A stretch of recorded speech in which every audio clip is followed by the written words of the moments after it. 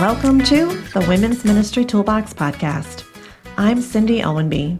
I'm a seasoned women's ministry leader, the founder of Women's Ministry Toolbox, and the author of Rethinking Women's Ministry.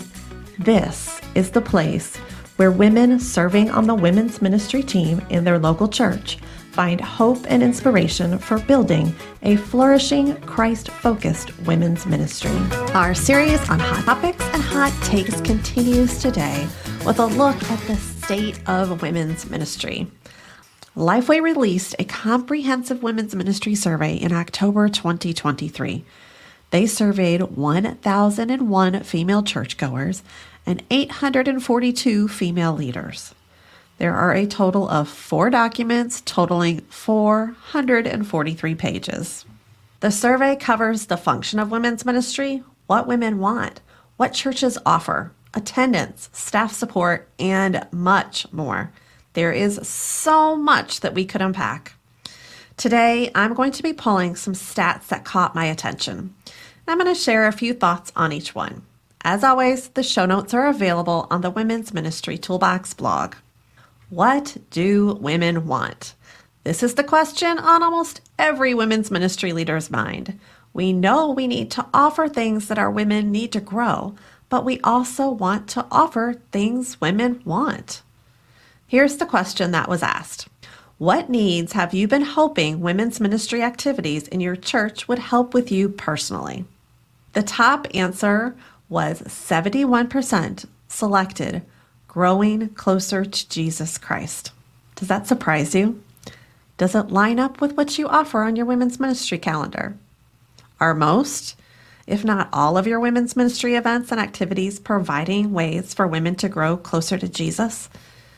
If your calendar is dominated by food, crafts, and events with a quick devotional, you're not providing what your women want or what your women need. Now, some of you are thinking, we've tried to offer things that specifically encourage spiritual growth, but women don't show up. Well, the survey says otherwise. 73% of women whose church offered discipleship events attended at least one. There is a desire and a need for women's ministry events that focus on spiritual growth.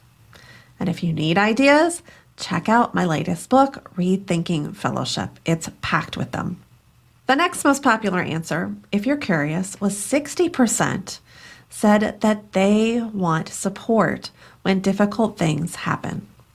At first glance, we might think that's hard to plug into our women's ministry calendar. Support is more likely to come in smaller group offerings, things like discipleship groups, mentoring, and Bible study groups. And meals in crisis, while they certainly can provide support, I think they're desiring something more. Maybe you'll want to plan some time for your women's ministry team to talk about how you can support the women in your church better when difficult things happen. What ages of women are participating in women's ministry? Well, in episode 70, I talked about bridging that generation gap and acknowledged the struggle of most women's ministry teams to attract younger women. The stats show that struggle is real. Leaders estimated the percentages of women that participate by age group. Here are the results. Ages 18 to 25, 7%. Ages 25 to 40, 20%. Ages 41 to 55, 26%. And ages 56 to 70, 35%. And ages 71 and up, 12%. By my calculations, that means 73% of women in attendance are 41 years old and older. We've got to do a better job of reaching younger women. I encourage you to listen to episode 70 if you haven't already. But on the plus side, that's a lot of older women we can train to disciple younger women. Couple this with the statistics that showed women want to grow spiritually and want support in crisis, and your team may want to make some adjustments to your ministry offerings and calendar. I'll be right back after this short break.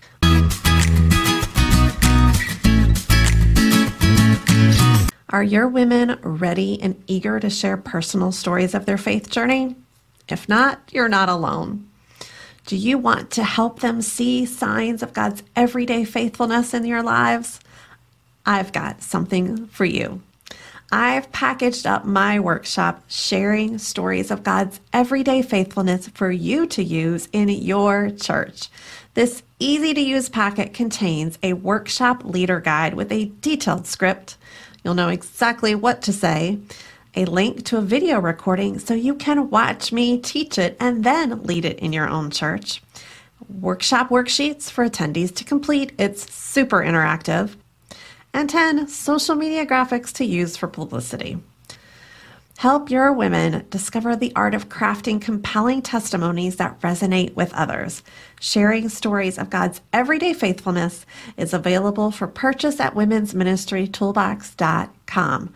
The next time you need your women to share a personal testimony, they'll be ready to go.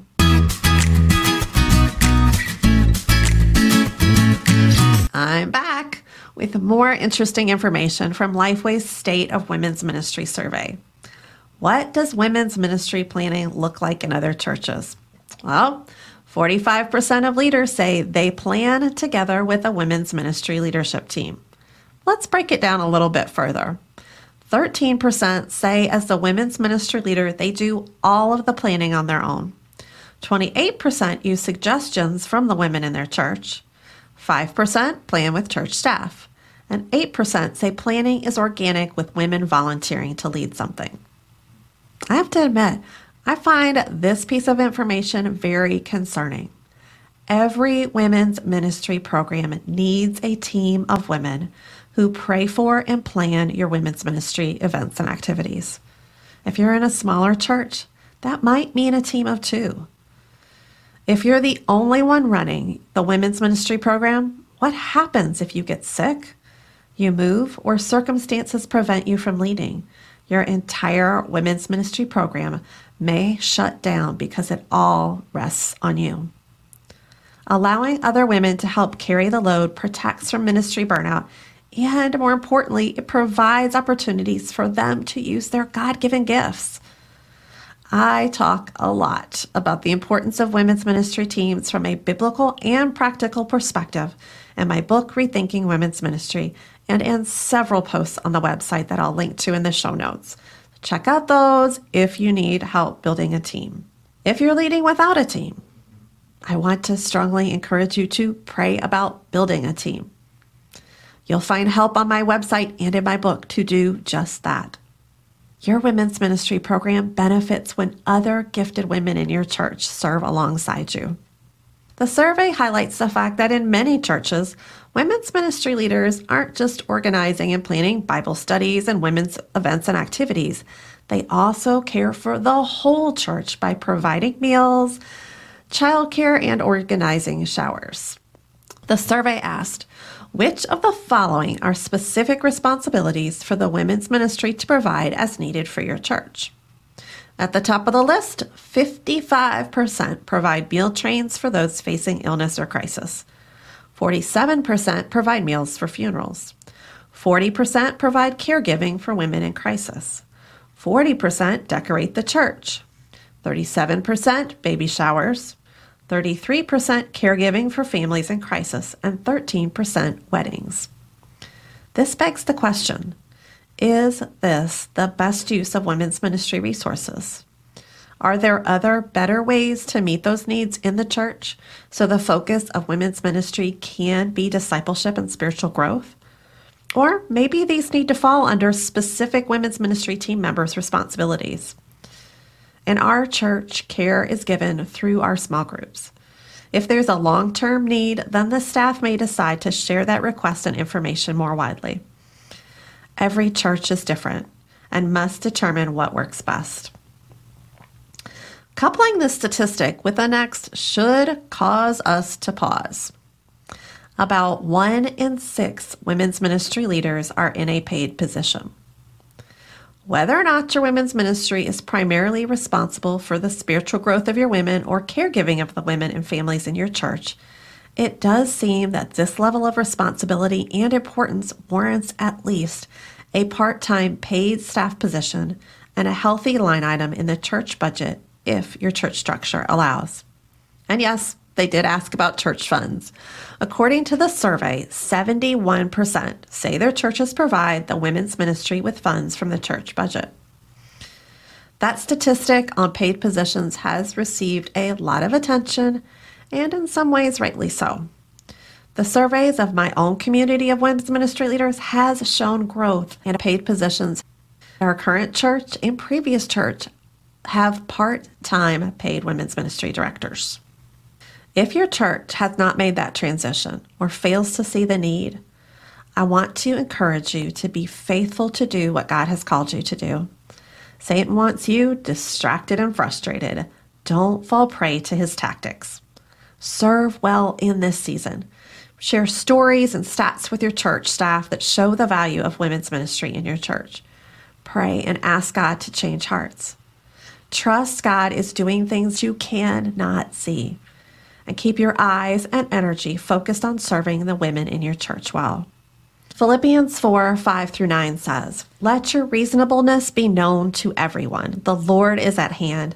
Do not be anxious about anything, but in everything by prayer and supplication with thanksgiving, let your requests be known to God. And the peace of God, which surpasses all understanding, will guard your hearts and your minds in Christ Jesus. Finally, brothers, whatever is true, whatever is honorable, whatever is just, whatever is pure, whatever is lovely, whatever is commendable, if there is any excellence, if there is anything worthy of praise, think about these things. What you have learned and received and heard and seen in me, practice these things, and the God of peace will be with you." Per Paul's instructions, let's wrap this up by focusing on some good news. Though some may think that the church doesn't support women's ministry, there are other stats from the survey that reveal that's just not true. 94% agree that women's ministry regularly receives support from their pastor. 93% agree that their church values women's ministry. 96% of women agree that their church values women. Only 3% disagree. 90% of women agree that their church invests in and equips women. The state of women's ministry is encouraging. Women want to grow spiritually. Leaders feel supported and valued by their church and church staff.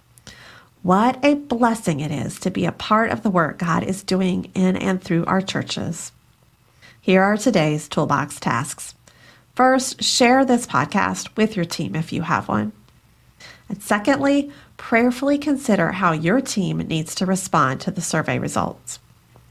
Please see the show notes for the direct links to the State of Women's Ministry survey results. There's so much more that I didn't have time to address. Thank you for listening to this episode of the Women's Ministry Toolbox podcast. Leading in women's ministry can be lonely, but it doesn't have to be. You'll find support and ideas you can use in the Women's Ministry Toolbox Community Facebook group. We would love for you to join us. Search for us on Facebook or visit womensministrytoolbox.com/groups to access the link. May the grace of God carry you through difficult ministry seasons. May He direct your steps as you seek to make Him known, and may your love for the Lord be apparent to every woman you serve.